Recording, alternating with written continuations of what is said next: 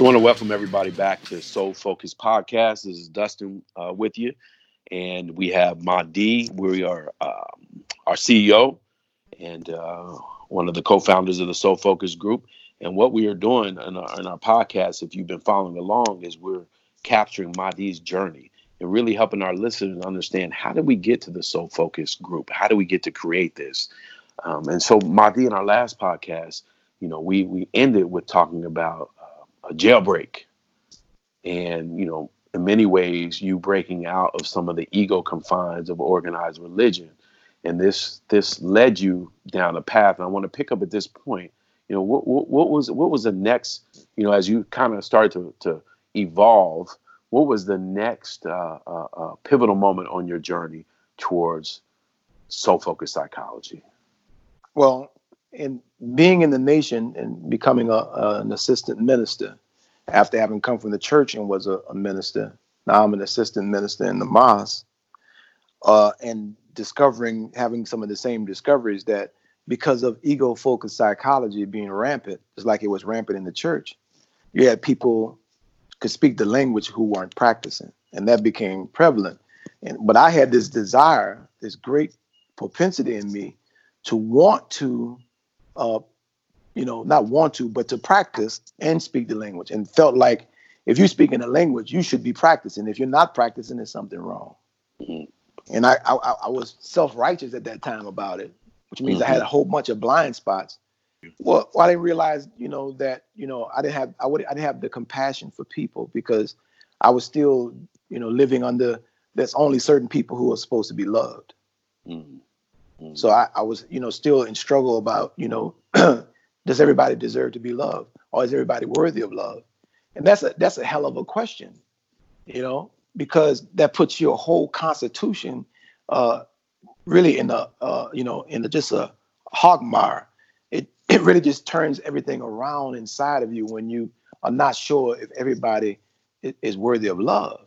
Mm-hmm. Because then when you're not sure, then you demonstrate a lot of anger and hostility, even when you're administering the truth. Right. So in a way, I was learning about soul-focused psychology, but I was deep in ego-focused psychology, which is why when I was in the church, I saw what I saw, which is why I was in the mosque. I saw what I saw. I saw what was wrong. I didn't see what was right. Same thing in the church. I saw what was wrong. I didn't see what was right. Right. And you see, and what you have a tendency to do when you're in ego-focused psychology, you focus on what's wrong, you focus on what's missing, you focus on what ain't there, you focus on the glass being half empty all the time. Right. When you show up in soul-focused psychology, you see what's working and you add on to what's working. Right. That's such a powerful shift in perception, bro. Oh my God. And so, Mahdi, for our listeners, as you were kind of focused on what was wrong with everything, how was that? Well, how old were you about this time? By this time, I was maybe 22. Yeah, 22. Okay, so you were still very young. Yeah, 21 going into 22. So me seeing that there's languages being used, but the practicing is not happening in the mosque, it would open up the same thirst that I've been looking to quench, same hunger looking to fulfill. And that was to find a place where the two were coming together, where the practice and the language were marrying or integrating. Right. And so that was my journey. I was constantly on that journey. Soul had me on that journey, but I didn't even realize it because I wasn't soul focused. Right. I became ego focused. And so I didn't hear the communication that was happening in soul, but soul was working out the plan from the get-go. Mm-hmm. Mm-hmm. You feel what I'm saying? I do. So here I am. I'm, moving toward what I don't realize because I'm not conscious of it. I don't remember it, but I'm moving on soul thinking like ego. Mm. That makes sense. So it makes a lot of sense. Yeah, something inside of me, soul, is moving me to a place I don't even know because the magnetic force is that strong. But I'm interpreting every event that soul is sending my way. I'm interpreting it from an ego perspective. Mm-hmm. So I'm not getting the most out of it. I'm getting bits and pieces of clarity, enough to keep me going. And so what they would do was my hunger to awaken, to remember, would bring me into contact with my teacher. Now at this time I finished my bachelor's degree in sociology and psychology and all that stuff. And I was contemplating going to get my master's. And I wasn't quite sure what I was going to get my master's in. Probably been in psychology and then go on to become a psychologist. Mm-hmm. And I came into contact with my teacher, and he blew my mind. I would say he washed my brain. Mm-hmm. You know, people say, well, you know, brainwashed. Man, you got brainwashed. I got brainwashed. And I'm going to tell you why my brain needed to be washed. There was so much shit I had on my mind. There was a lie that did not work about myself and about my people, about my community, about my future, about my life, that this world had taught me, and I had started to believe, and I needed to unlearn it, or as some people say, I needed my brain wash. Mm-hmm. So rather than going to get my master's degree in the customary traditional way, I said, I'm going to get my master's degree in another way. Mm-hmm. So I would pursue him for at least 6 or 7 months, going to his cleaners. He had a chain of cleaners. And when I was first introduced to him, first of all, I was on the corner selling Final Call newspapers. Mm-hmm. Every day after work, when I got off from work, working in substance abuse counseling, I would get off from work at 5 and go straight on the corner and start selling Final Call newspapers. Right. And so there was this older brother, his name was Brother Richard. And Brother Richard saw me and for some reason was drawn to me. And he came up to me and he said, brother, I got this teacher I want you to meet. And Brother Richard was a person that would buy my Final Calls quite often, on clockwork, because he was coming out of work too. Mm-hmm. He would buy a Final Call. So we had developed sort of like a relationship. So he said, tomorrow I'm gonna come and get you, and I'm gonna take you by his business. So we go to his business. He owned a chain of cleaners, and he's sitting out on the back of his van with the tailgate open, with a pair of shorts that were made out of suit pants. So you could see the strings all dragging, and he have on some slippers and a bust shirt. I'm like, I didn't know it was him. I thought it was the last person. I thought it was going to be him. Yeah. So we get out of the car, and I pass right by him. Go inside the business, and I'm waiting for Richard to introduce me to him. And Richard's calling me back outside. So I'm like, what are you calling me outside? So I go outside, and he said, oh, this is Brother Wali. This is Brother Wali I was telling you about. Now, immediately, you know, I'm a college boy. I know everything. Mm-hmm. I'm judging how he dressed inside my head. Mm-hmm. I'm like, what the hell are you going to teach me? Because he looked like a bum. Right. And when Richard introduced us, Brother Wali started talking. And without even realizing, he had spit off 100 years of history verbatim. Wow. I was like, what the fuck? And it was like love at first sight. Huh. I fell in love with what he was demonstrating. I was like, oh, because that to me looked like practicing and using the language and then matching. Because I instinctively knew that to get to this level of clarity, you have to be matching. The language has to match the practice. Right. And I was like, oh my God, I could feel it. I was like, this is what I want. I don't know. I can't get this in college because I already know what I got in college. There was no closing of the gap. I'm not saying there's anything wrong with college, but if all the students and the professors are ego focused in their thinking, then college ain't gonna produce nothing better in any other place if you bring ego focused thinking into it. Right. So what I heard was soul focus. I heard a soul focus coming from him. And he would teach me for 5 years. Wow. We would meet 3 times a week at his house. I would be put out of the class on many occasions. Why? Why were you put out, bro? For being a smart ass, thinking I knew everything. And he would get impatient. He would get impatient and literally put me out of the class. One time he said, you out of the class, you out, do not come back to my house. I don't want to see your face. I'm tired of dealing with your devil ass. Damn. And I walked out of his house. And the next day I was ringing that doorbell at the same time. He let you in? No, he wouldn't. He said, what the hell you doing? Did I tell you not to come to my house? I said, brother, do you not realize you have something for me and I cannot leave until you give it to me? And I knew that. I mean, I knew in my soul he had something for me. Right. And what I realized that he had sort of like the holy grail of waking you up. Right. With the word sparking your memory, triggering your memory so that you will remember who you are. Yeah. Yeah. One of the first things he would teach us around the circle was the same thing my great grandmother would teach us around the circle when we would have prayer meeting in the house. All the little boys in the family, she would go around each one of them and say, "You the one, you the one, you the one." And that's the same thing he did to us. It was 11 of us in the class. Do you know that you're the one? Do you know that you're the one? Do you know that you're the one?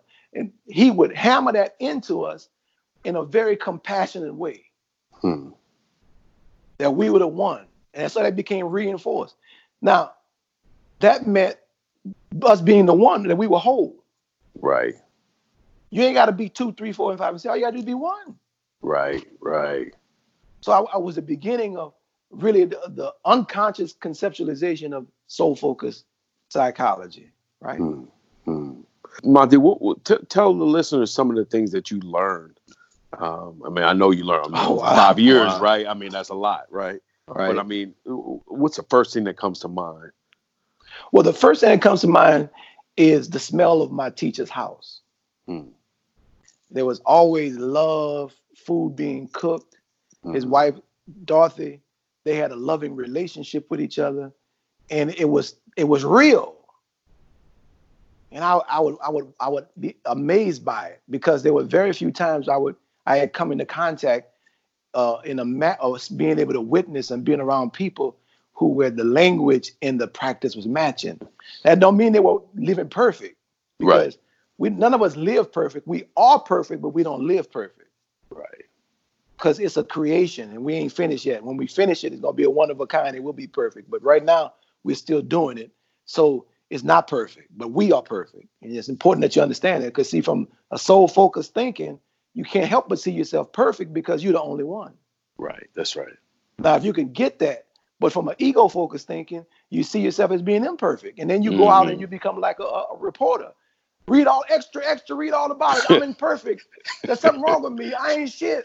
And we literally, get on the bullhorn and try to convince people how fucked up we are. Which means what we missing out on? We're missing out on the uniqueness, the completion. We're missing out on the power. We're missing out on the mission. We're missing out on all of that. Right. To prove to other people we ain't shit. So I realized I couldn't get it. I couldn't get knowledge like that in the university, because I've been through some of the psychology classes, and it was in one day this man covered 300 years of history.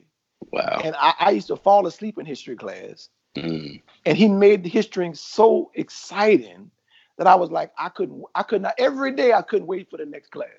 Wow. We would have homework, we'd have stuff to study, we'd have to read 150 books. Wow. It was rigorous. And like I said, I got put out a lot. Yeah. So one of the biggest things I learned, and a lot of people are gonna think this is controversial, you're gonna hear this and you'll be like, oh, you're gonna want to fight. But let me tell you, soul does not fight anything.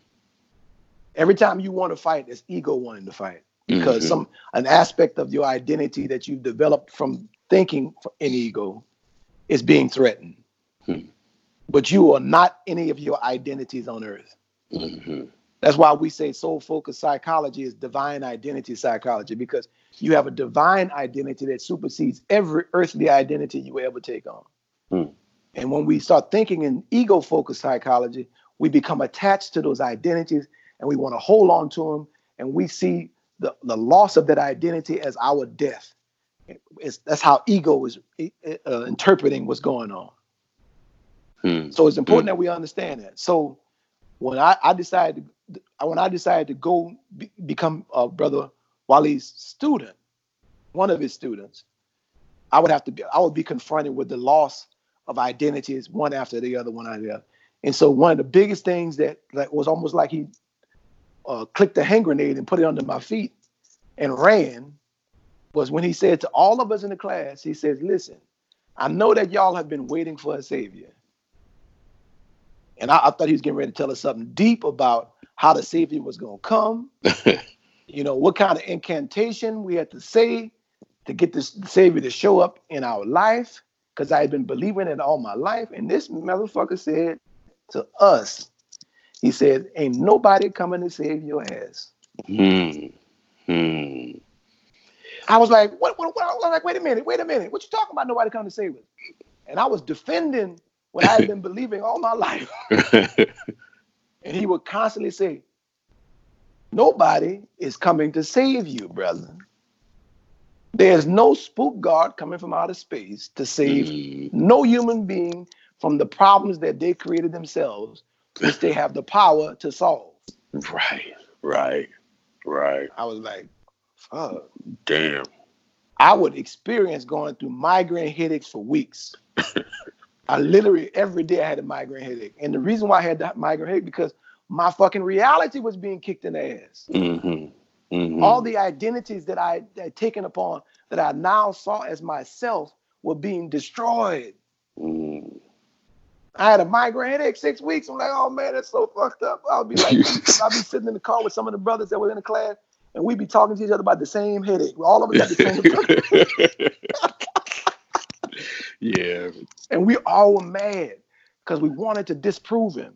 Yeah. And so we looking up scriptures in the Quran and the Bible, and you know, and he came out of Islam, but he was a spiritual teacher, more committed to the truth than proving a dogma. Right. And see, that's the reason why. That's why you see the language, but you don't see the practice. Is because the people that's leading are more committed to the dogma than they are to the truth. Right. So if we were committed to happiness, bringing everybody into soul happiness, creating communities filled with soul happiness, and we were committed to that, we would take all truth that supports it. Wouldn't be no picking and choosing. Oh, this is Christian truth. Oh, this is Islamic truth. Oh, this is Hindu truth. And we only deal with Hindu truth. And we only deal with Christian truth. That's all bullshit. Yeah. That is proof that we're not committed to the final result. And maybe in most cases, we don't even know what the final result is. We don't even have a goal. We don't even have a vision for ourselves. But for us at the Soul Focus Group, our vision is soul happiness for the social justice, anti-racism community. That's our vision. That's what we're bringing people to. That's what we want to lead you to. Because think about how powerful it is to be in happiness. We trivialize happiness because the world wants us to believe it's not that important. Right. And we're destined for suffering. Exactly. But guess what? You don't ever see no happy person blowing up no building. Nah. Shooting up no school. You don't ever see a happy person doing something fucked up to other people. The only people that you see doing that is people in pain. That's right. People hurt already and don't want nobody to know they hurt. And they go out and hurt other people, just like we say. Hurt people. Yes, sir. Well, you know, Mahdi, at this point in our conversation, bro, what I want to do on the next podcast, and for our listeners, what we want to do is, I know through your experience with your teacher, you begin to develop and conceptualize your life coaching process. And the conceptualization of that, in many ways, is what I got to experience with you, and what many other listeners on the podcast got to experience with you, whether it's through direct life coaching or through attending Interrupting Racism or Gatekeepers Academy workshop, or sending the right signal, or Leadership to Liberation. And so I'm excited for our next call to really start to get into the foundations of your life coaching practice, your relationship with the People's Institute. And the other thing I really want to touch on is you as a parent, and when you brought the girls into the world, and your relationship with Stephanie. And there's so much more for us to discuss. So, man, I'm so enjoying this conversation. I know the listeners are enjoying it, and we look forward to the next podcast. Please stay tuned for the next one. We'll continue the conversation with Brother Mahdi. And as always, we love you.